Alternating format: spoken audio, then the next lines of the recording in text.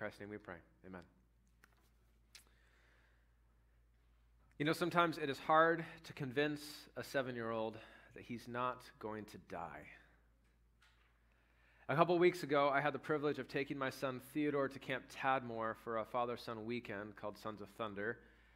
And I took him onto the giant rope swing, which is this amazing thing, a steel cable suspended between trees. They harness you up. You climb a 10 or 12-foot ladder, and then they hook you in and take the ladder down, and you're dangling there between heaven and earth. And then they hoist you up 65, 75 feet up in the air. And it's just you and a quick-release lever that you pull to send you on the best swing of your life. But like I said, it's hard to convince a 7-year-old and some older folks that you're not about to die. And so as we're waiting in line, I'm trying to encourage my son who's never been on anything like this before. I'm like, hey, Theodore, you see that steel cable up there? He's like, yeah. I'm like, that cable can hold 10,000 pounds. And I think you weigh 50. Do you think it can hold you? Yeah. Good. All right.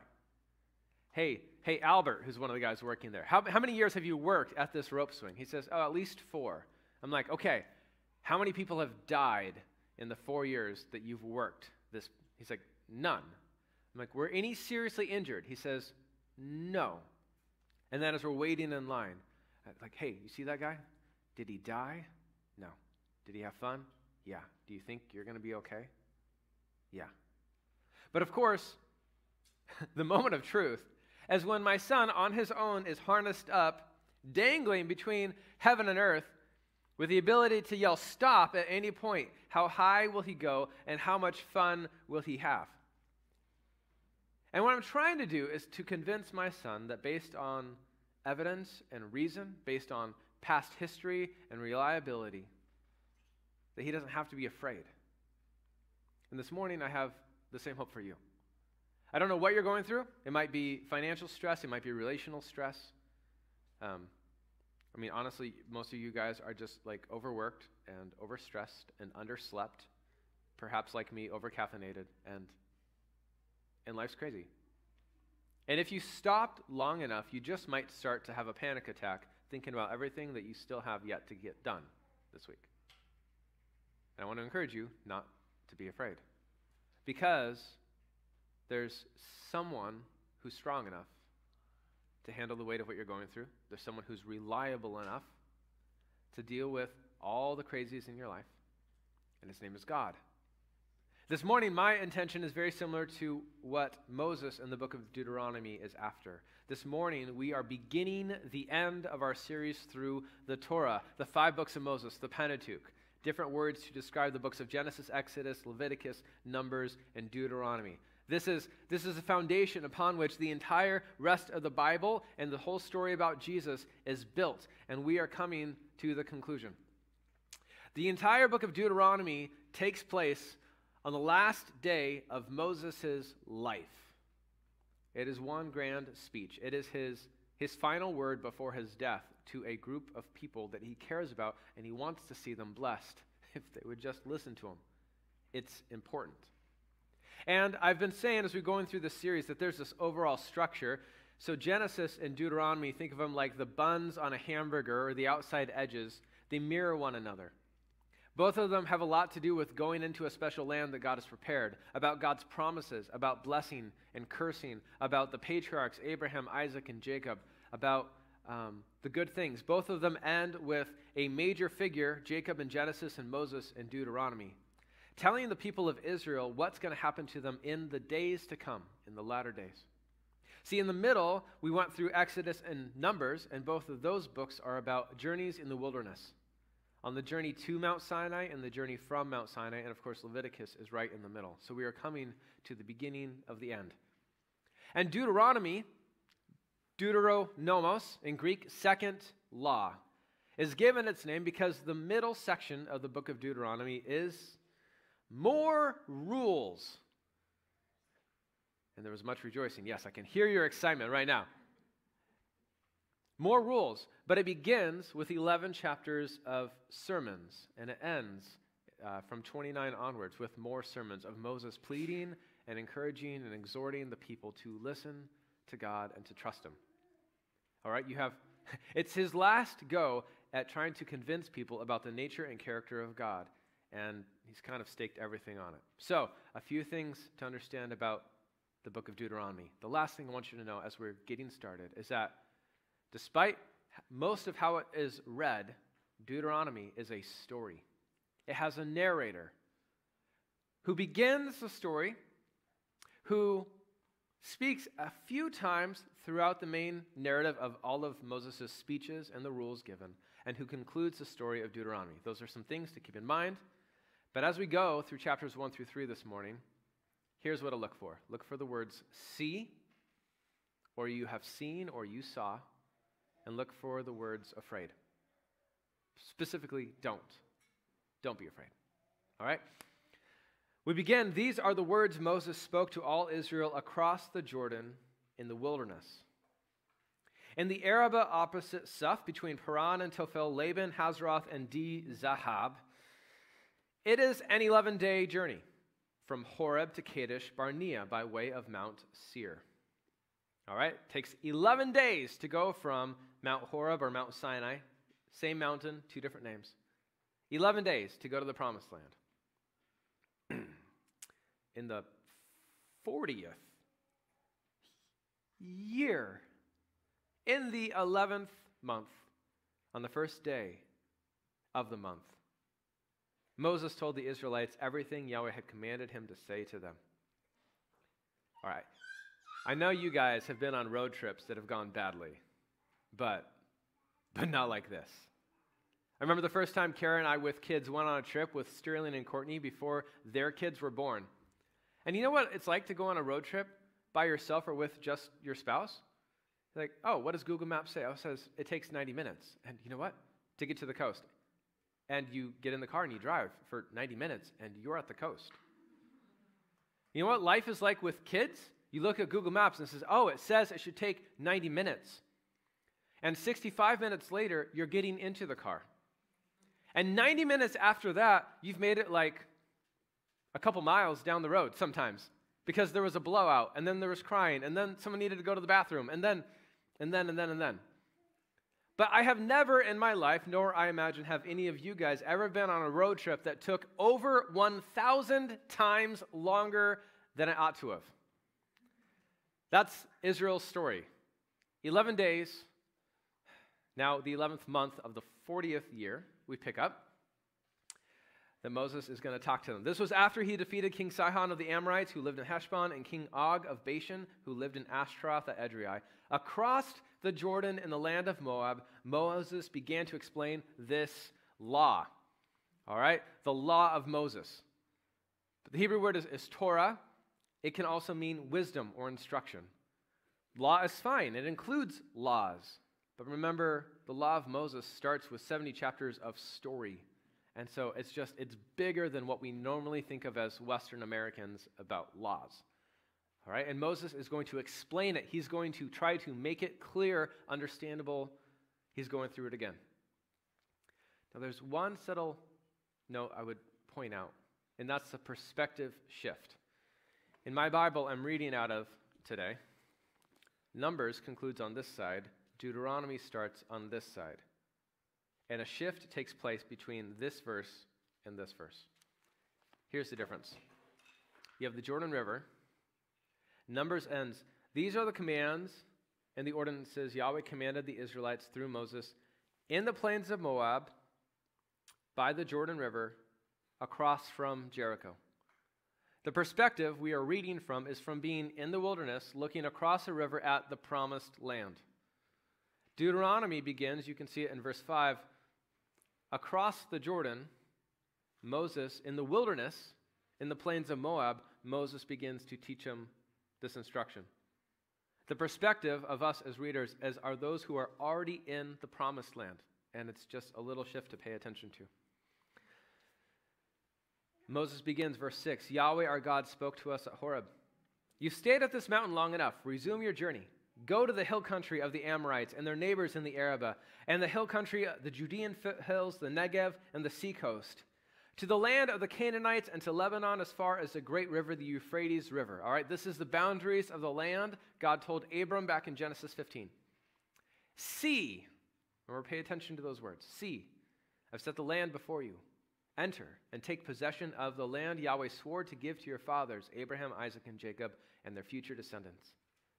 Now I said to you at that time, I can't bear the responsibility for you on my own. Yahweh your God has so multiplied you that today you are as numerous as the stars of the sky. May Yahweh, the God of your fathers, increase you 1,000 times more and bless you as he promised you.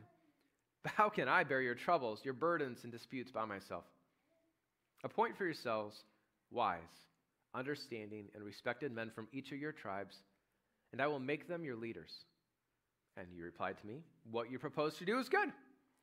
And so I took the leaders of your tribes, wise and respected men, and I set them over you as leaders, commanders, for thousands and hundreds and fifties and tens and officers for your tribes. And I commanded your judges at that time.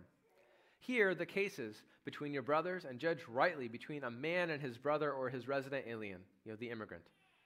Don't show partiality when deciding a case. Listen to the small and the great alike. Do not be intimidated.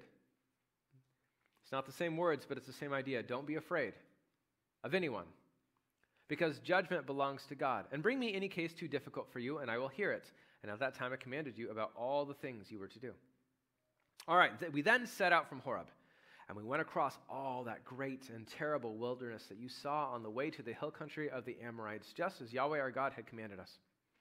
And when we reached Kadesh Barnea, I said to you, hey, you have reached the hill country of the Amorites, which Yahweh our God is giving us.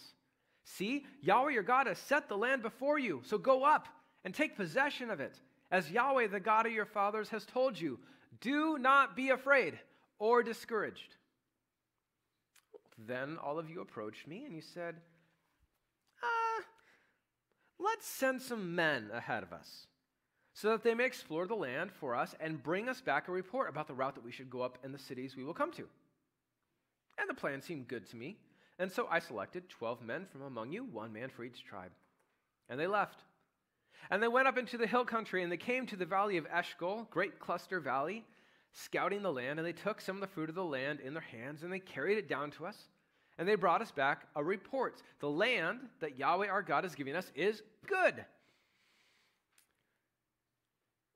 But you were not willing to go up.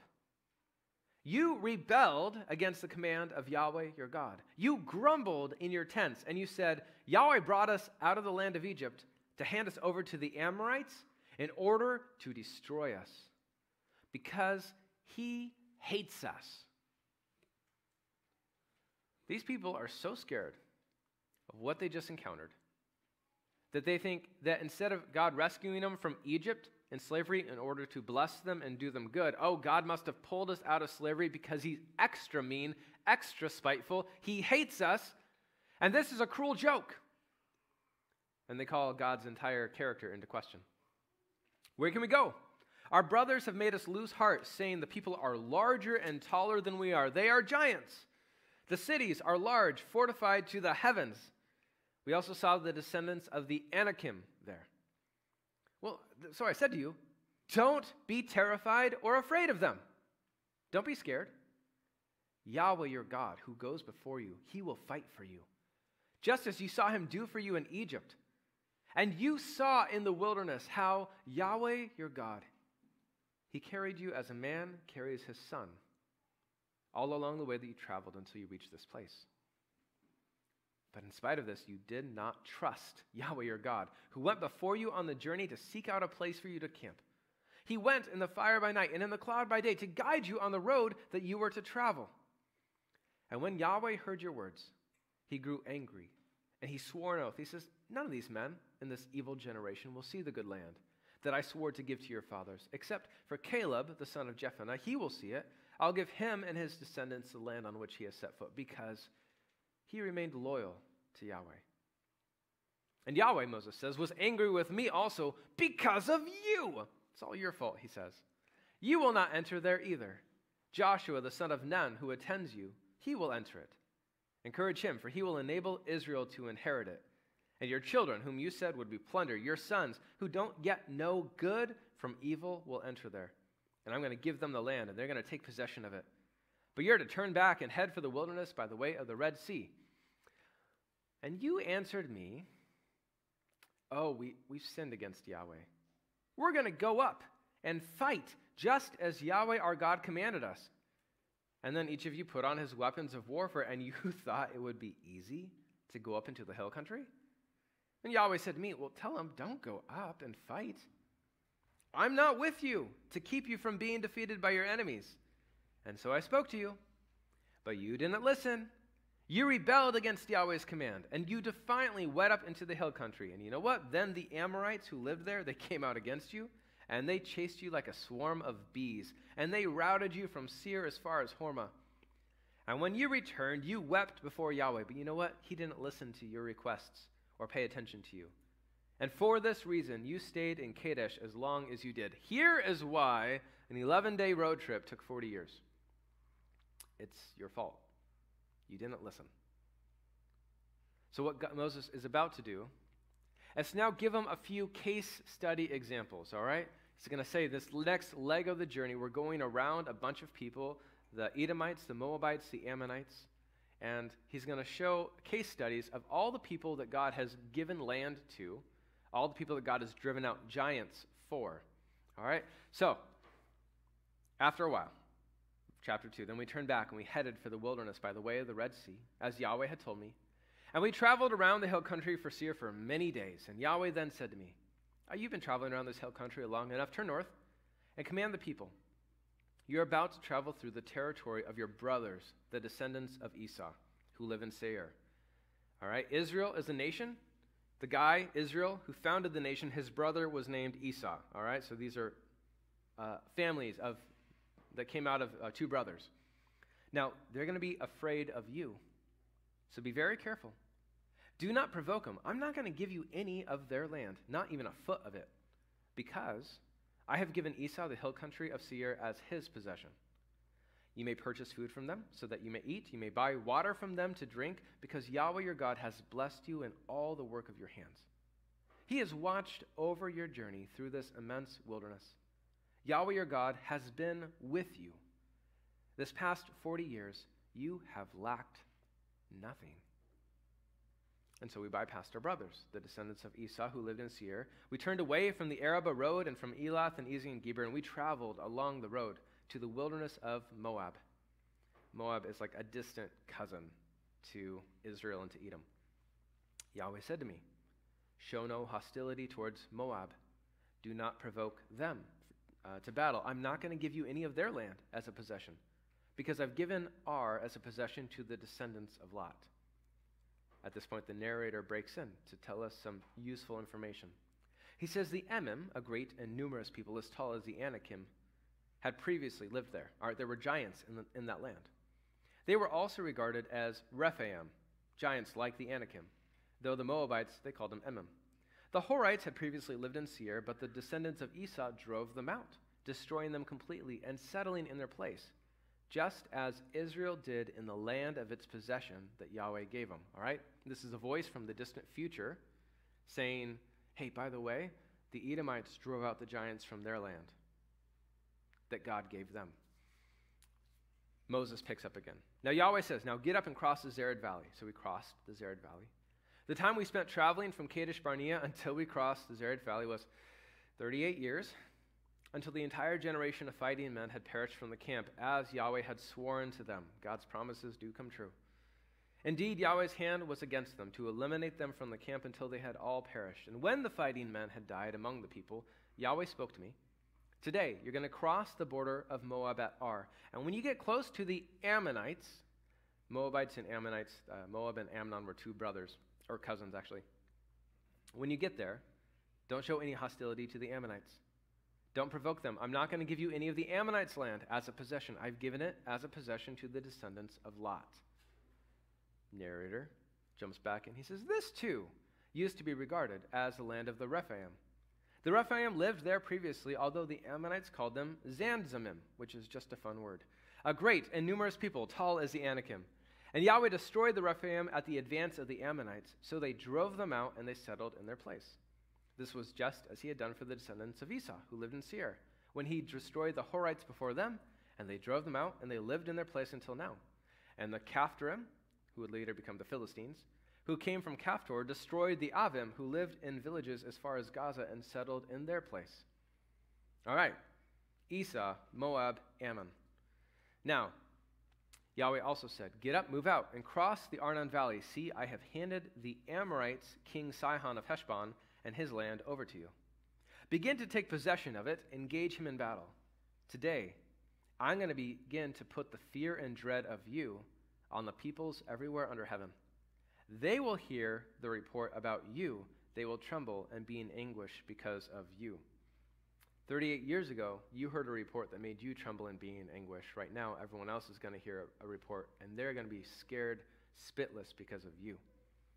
And so I sent messengers with an offer of peace to King Sihon of Heshbon from the wilderness of Kedemoth, saying, "Let us travel through your land. We're going to keep strictly to the highway. We won't turn to the right or the left. You can sell us food in exchange for silver so we can eat. Give us water for silver so we may drink. Only let us travel through on foot, just as the descendants of Esau who lived in Seir did for us, and the Moabites who lived in Ar, until we cross the Jordan into the land Yahweh our God is giving us." All right, words of peace. We don't want trouble. We're just passing through to go to the land that God is giving to us. But King Sihon of Heshbon would not let us travel through his land.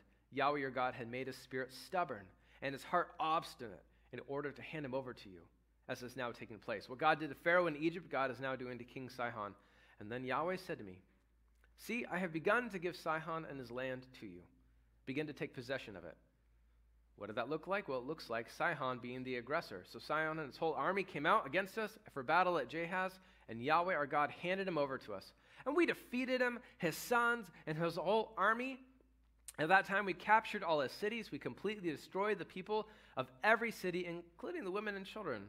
We left no survivors, and we took only the livestock and the spoil from the cities we captured as plunder for ourselves. And there was no city that was inaccessible to us, from Aroer on the rim of the Arnon Valley, along with the city in the valley, even as far as Gilead. Yahweh our God gave everything to us. But you did not go near the Ammonites' land, all along the bank of the Jabbok River, the cities of the hill country, or any place Yahweh our God had forbidden.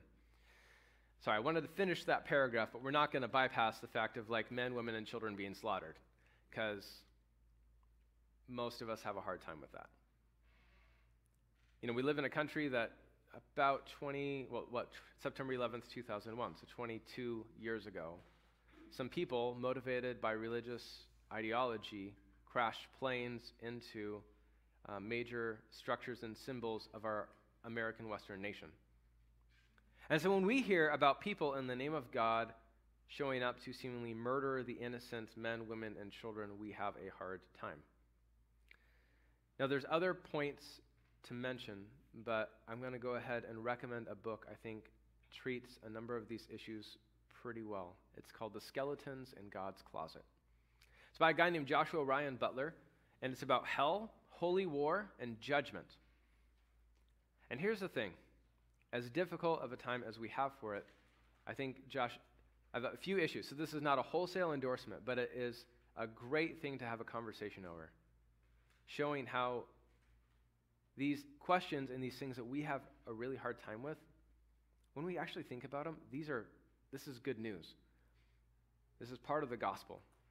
Hell, judgment, and holy war. And if you want to know why, come talk to me afterwards.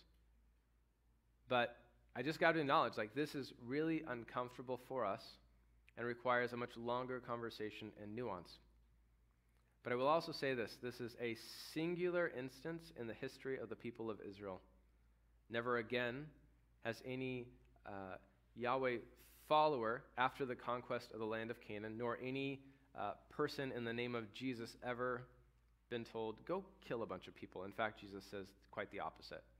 All right, so we are not being invited to have a holy war ourselves, and I want to be really careful because these texts have been used as recently in my own mind as the American invasion of Afghanistan and Iraq post 9/11. Texts from Deuteronomy and Joshua have been used to justify the invasion of a massive military force into a less populated country, and I think that's just wrong. So, again, the book is The Skeletons in God's Closet. And just as a side note, totally a side note, I'm here because I believe this is true, and I believe this makes the most sense of that Christianity provides better answers to the questions of life and the universe and meaning than any other system of belief. It's not without its struggles, but I'd rather deal with its struggles than anything else. So if it doesn't make sense, inquire, investigate, search out carefully. If at any point you feel like, oh, this is a sham and people are trying to pull the wool over my eyes and this is just false, then stop believing it. All right? Investigate it. We believe this to be true and justifiable. I don't have answers for everything, but I have what I believe good reasons for believing. And so sometimes, in light of all of the really good evidence elsewhere, sometimes you come to a difficult passage and you go, even though I don't understand, this is part of the story, and I'm gonna sit and just wrestle with this tension. All right? Side note over. But I will say, if you were going to read this sympathetically, know that for Moses and the Israelites, reading the conquest of your enemies is going to feel like the Super Bowl winner sports team recounting all of the tough teams they beat over the course of the season. Like, this is good news. If you're an Israelite, you're hearing this and you're like, yeah, this is awesome. And that's just the name of the game. All right, we then turned and we went up the road to Bashan, and King Og of Bashan came out against us with his whole army to do battle at Edrei. But Yahweh said to me, do not fear him. I've handed him over to you, along with his whole army and his land. Do to him as you did to King Sihon of the Amorites, who lived in Heshbon. And so Yahweh our God also handed over King Og of Bashan and his whole army to us. And we struck him down until there was no survivor left. And we captured all his cities at that time. And there wasn't a city that we didn't take from them. 60 cities. The entire region of Argob, the kingdom of Og and Bashan. And all these were fortified with high walls and gates and bars, besides a large number of rural villages, and we completely destroyed them, as we had done to King Sihon of Heshbon, destroying the men, women, and children of every city. But we took all the livestock and the spoil of the cities as plunder for ourselves.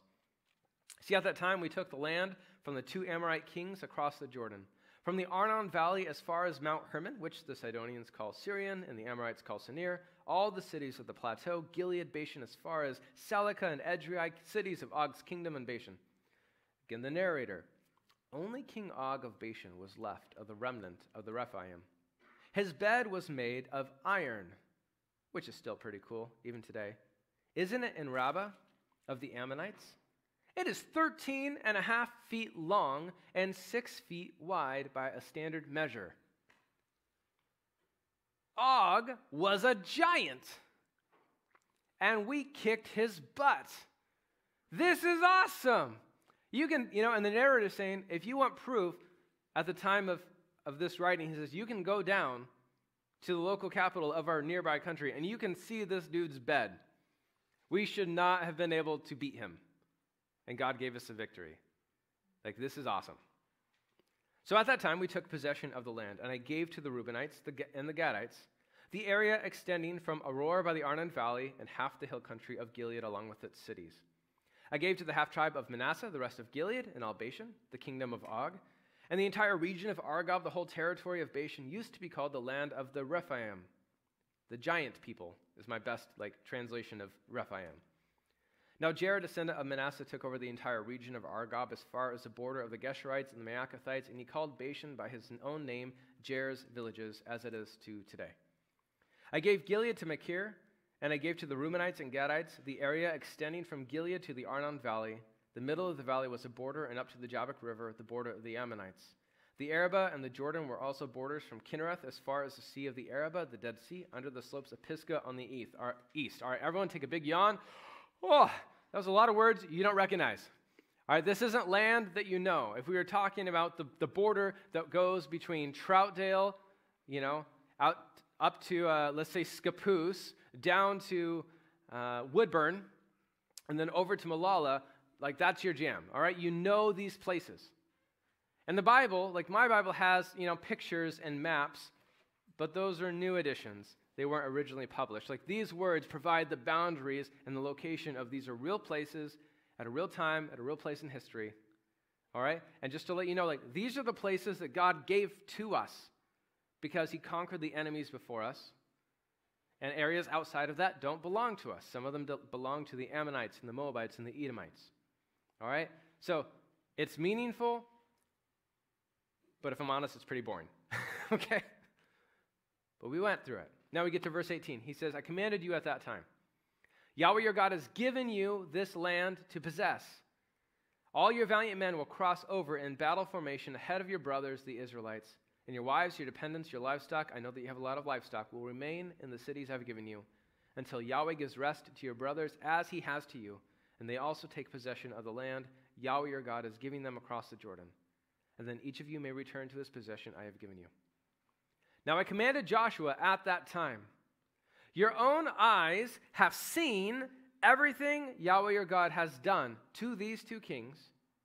Yahweh your God will do the same to all the kingdoms you are about to enter. Don't be afraid of them, because Yahweh your God fights for you. And at that time I begged Yahweh. I said, oh, Yahweh God, you have only begun to show your greatness and your strong hand to your servant. What God is there in heaven or on earth who can perform the deeds and mighty acts like yours? So please let me cross over and see the beautiful land on the other side of the Jordan, that good hill country in Lebanon. But Yahweh was angry with me because of you, and he would not listen to me. And Yahweh said to me, that's enough. Do not speak to me again about this matter. Go to the top of Pisgah, look to the west, north, south, and east, and see it with your own eyes, but you will not cross the Jordan. Commission Joshua and encourage and strengthen him. He will cross over ahead of the people and enable them to inherit this land that you will see. And so we stayed in the valley facing Beth Peor. May the Lord bless the reading of his word. Towards the end of Deuteronomy, Moses will say that every 7 years, assemble everyone in the entire nation and read at least the book of Deuteronomy before everyone. So, God's word is meant to be read, and this is much longer than we normally go through. But I'm like, I think that it matters. Now, thanks for bearing with me. Did you see? Did you hear? Moses is doing what I tried to do for my son Theodore. You know, that cable will hold you. Look at all those people who've had a successful trip. Moses is doing the same thing. Don't be afraid. You saw what God did to Egypt. Yeah, he's going to do the same. Oh, but you were afraid. Well, let me give you a few case studies. You remember the Edomites? Yeah, God actually gave them their inheritance. It turns out that Yahweh, the God of Israel, is also the God of all creation who is blessing other nations independently. You didn't even know this was going on. But God drove out giants in the land before them, and they're having a great time in the land that God gave them. And the Moabites, you don't get their land. Why? Because there were giants in that land. And I drove the giants out before the Moabites, and they're having a great time in the land I gave them. And the Ammonites. You know what? The Ammonites, there were giants in that land, and I judged the giants, and we pushed them out, and the Ammonites are enjoying this good land I gave to them. Oh, and here are two other giant kings, Sihon and Og, that I conquered before you, and some of Israel is enjoying this good land. So when we come to now your turn to cross the Jordan River and to go into a land of giants, let me just tell you, I've done it against Egypt and for the Edomites and the Moabites and the Ammonites, and here on the east side of the Jordan, I'm going to do it for you on the west side of the Jordan. You can trust me. Don't be afraid. I'm going to fight for you. So motivate Joshua. So you can give them all the evidence, but the time will come where they're going to be sitting there looking up at these big, tall, strong people who will crush them unless God shows up. They tried at one time to do it in their own power. It did not go well. They got their butts handed to them, and they came back and cried to God, and God didn't listen because, of course, they didn't listen to God in the first place. Moses is going to die at the end of the speech, and he's just like, can I get it through to you that Yahweh is worth listening to and obeying? He will fight for you. You don't have to be afraid. And so it would be easy for me at this point to pivot and say, family of grace, you don't have to be afraid because Yahweh will fight for you. But I'm a little bit leery about using that language. For instance, as I'm meditating upon this passage, I show up here on this property early in the morning to discover that there are people who have invaded the land and camped out and are doing certain things involving certain powerful, potent drugs that ought not to be done upon our property. And so I'm going to take them off the land. But they're not Canaanites. They're just people who need the grace of Jesus. And if I treat them like the enemy, if I treat them like people that God wants to judge, I will not show Jesus to them, and I will be misreading and misappropriating the scriptures. They're just people. And so, yes, they need to get off the property, and I can also be kind. So I want to be careful when it comes to saying, Yahweh fights for you. All right, and that you don't have to be afraid. But you don't have to be afraid. So if I was going to elevate it from this level and bring it up one, what God is telling the Israelites through Moses is to not let anything stand between them listening to and obeying Yahweh. It doesn't matter how scary those people are. Trust me, listen to me, obey my commands, and you will be blessed. And at that point, I feel like I can carry this over into your lives. Family of grace, do not let anything stand between you listening to and obeying Yahweh your God. See, when you get to the New Testament, it was interesting to look up that phrase, don't be afraid. It is repeated a lot in the Bible. And both Jesus and the author of Hebrews actually use it. They say, don't be afraid. And the question is, of what? And what are we supposed to do about it?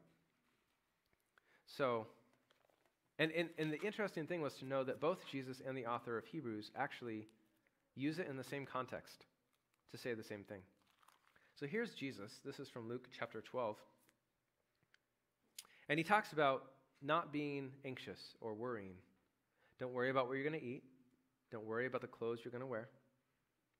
He says, the Gentile world eagerly seeks all these things. Your Father knows that you need them. I'm in Luke chapter 12, verse 31 for those who are turning pages right now. Jesus says, seek God's kingdom. Like, seek the promised land, the good thing that God wants to bring into your life. Seek God's kingdom. These things will be provided for you. Don't be afraid, little flock, because your Father delights to give you the kingdom. God wants to bless you. Don't be afraid. Here's what you should do. Sell your possessions and give to the poor. Make money bags for yourselves that won't grow old, an inexhaustible treasure in heaven where no thief comes near and no moth destroys. Where your treasure is, there your heart will be also. Jesus says God has good things to bring into your life. Don't be afraid. Be generous. Give your money away. The author of Hebrews, in Hebrews chapter 13,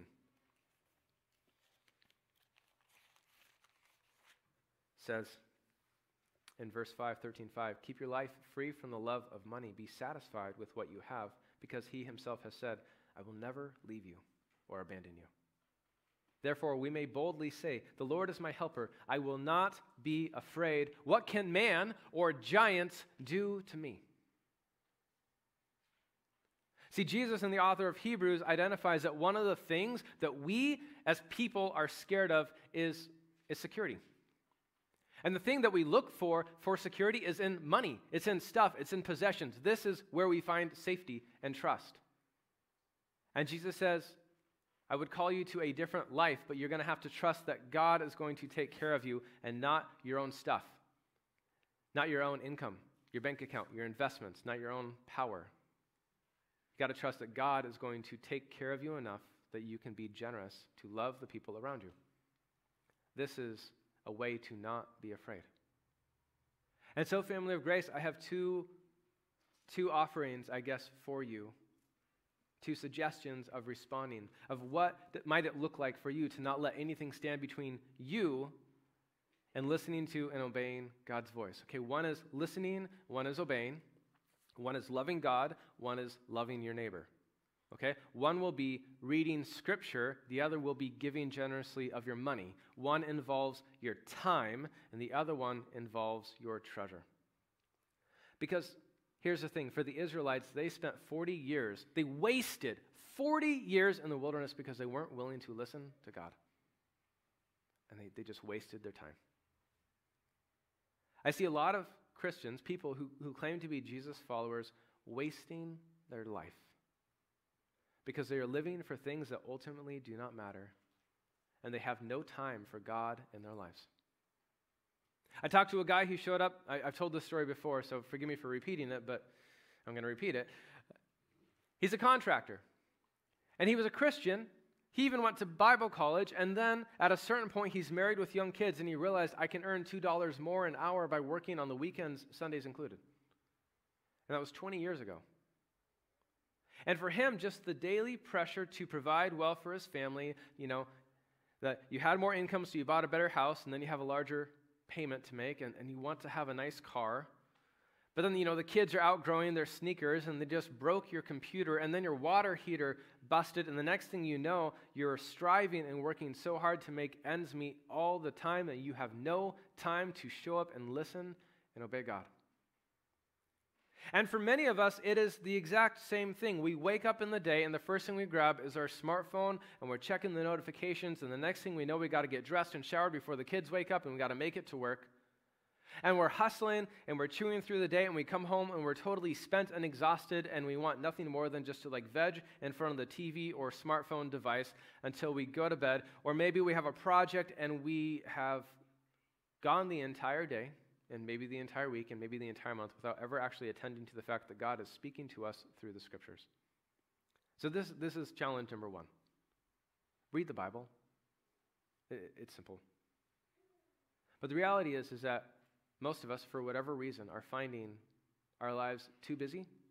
We're attending to other things. There are things that we think are more pressing and more urgent than to actually hear the fact that God has spoken to humanity through His Word. We, in the biblical word of what being afraid is, we're afraid of something else other than ignoring God. So read the Bible. Now, life is a reality. Things are really busy. I don't want to put a heavy burden on you that you cannot bear. My wife has 4 children who, as young as they are, have managed to collude in perfect unison to rob her of every spare moment in her life. So how is my wife going to make time to attend to God? And for her, she set up the practice of no makeup without Scripture. So she puts on an audio Bible where she puts her makeup on in her morning. Other people say no phone before Scripture. All right? You treat God's Word like food. It would be nice if we could sit down and have a meal, but sometimes we're just pulling our stuff that was warm in the microwave 5 minutes ago, and now it's cold, but that's all the time we have, and we shove it into our mouth and we go about our business. Maybe that's what you need to do with God's Word. Get it into you, because He has spoken, because He matters, because attending to Him is more important than attending to all the busyness and the craziness of life. Don't let anything stand between you and listening to and attending God's Word. That's the Scriptures. Now the next one is way harder, because it's money. Because this is where we find security. Admittedly, having a nice, cushy margin in your bank account is really great. And some of you don't. And that's all the scarier. Because most of us are one medical emergency away from financial collapse. Some of us are half a paycheck away from financial collapse.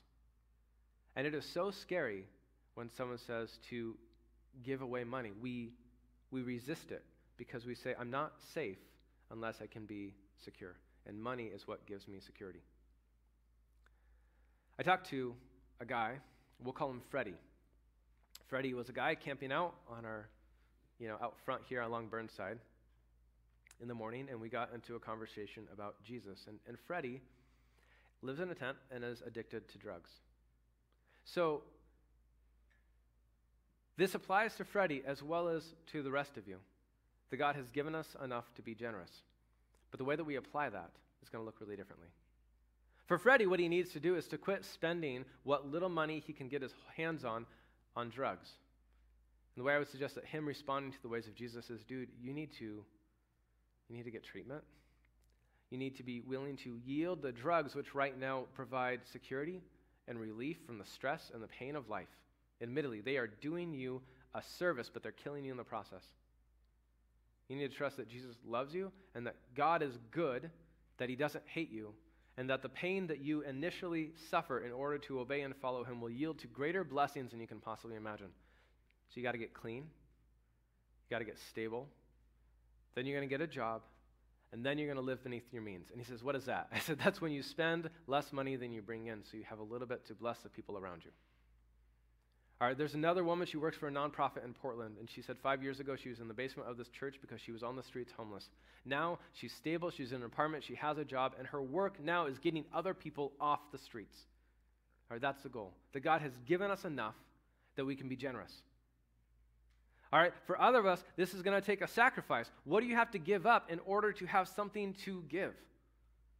Well, you have to have the recognition that God will take care of you and the trust. You have to trust that though this feels like death, this will bring life. And then for some of us, it might mean that we're going to have to give away a comfort. It might mean that we have to sell something. You know, we buy our possessions, we own things, and then the things own us. So maybe there's an exchange. But don't let anything come between you and obeying God. Not even the love of God. See, Moses, at the very end of our passage, he says, hey, God, I really like you. So, can I have a free pass? Because I really want to go over into that promised land. And God says no. God loves Moses. He cherishes Moses. Moses is his guy. There's been, until that point in history, there's never been someone as awesome as Moses. And God says, no, Moses, despite the fact that you love me and you want good things, for you, obedience right now is to stay on this side. I have a plan for you. So, again, whatever it is, and it's challenging and it's scary, but here's the thing, God is trustworthy. Did you see what he did? Do you see how good he is? Do you see how many battles he's fought and how he's taken care of his people? Do you see how he's provided for his people like a father carrying his children in the wilderness? He gave them food to eat. He gave them water to drink. He gave them clothes to wear. He's trustworthy. They saw it. I'm reading you the scripture so now you guys can see it. Now the question is, what will you do? Like my son, I explain the cable, I explain the harness, but when he's hanging there and the ladder is fallen, it's up to him now. And it's up to you. And so I'll conclude this morning with words some of you are very familiar with. Words of an Israelite who lived hundreds of years after Moses and the Israelites were wandering around in the wilderness. His name was King David, and he wrote what many understand is the 23rd Psalm.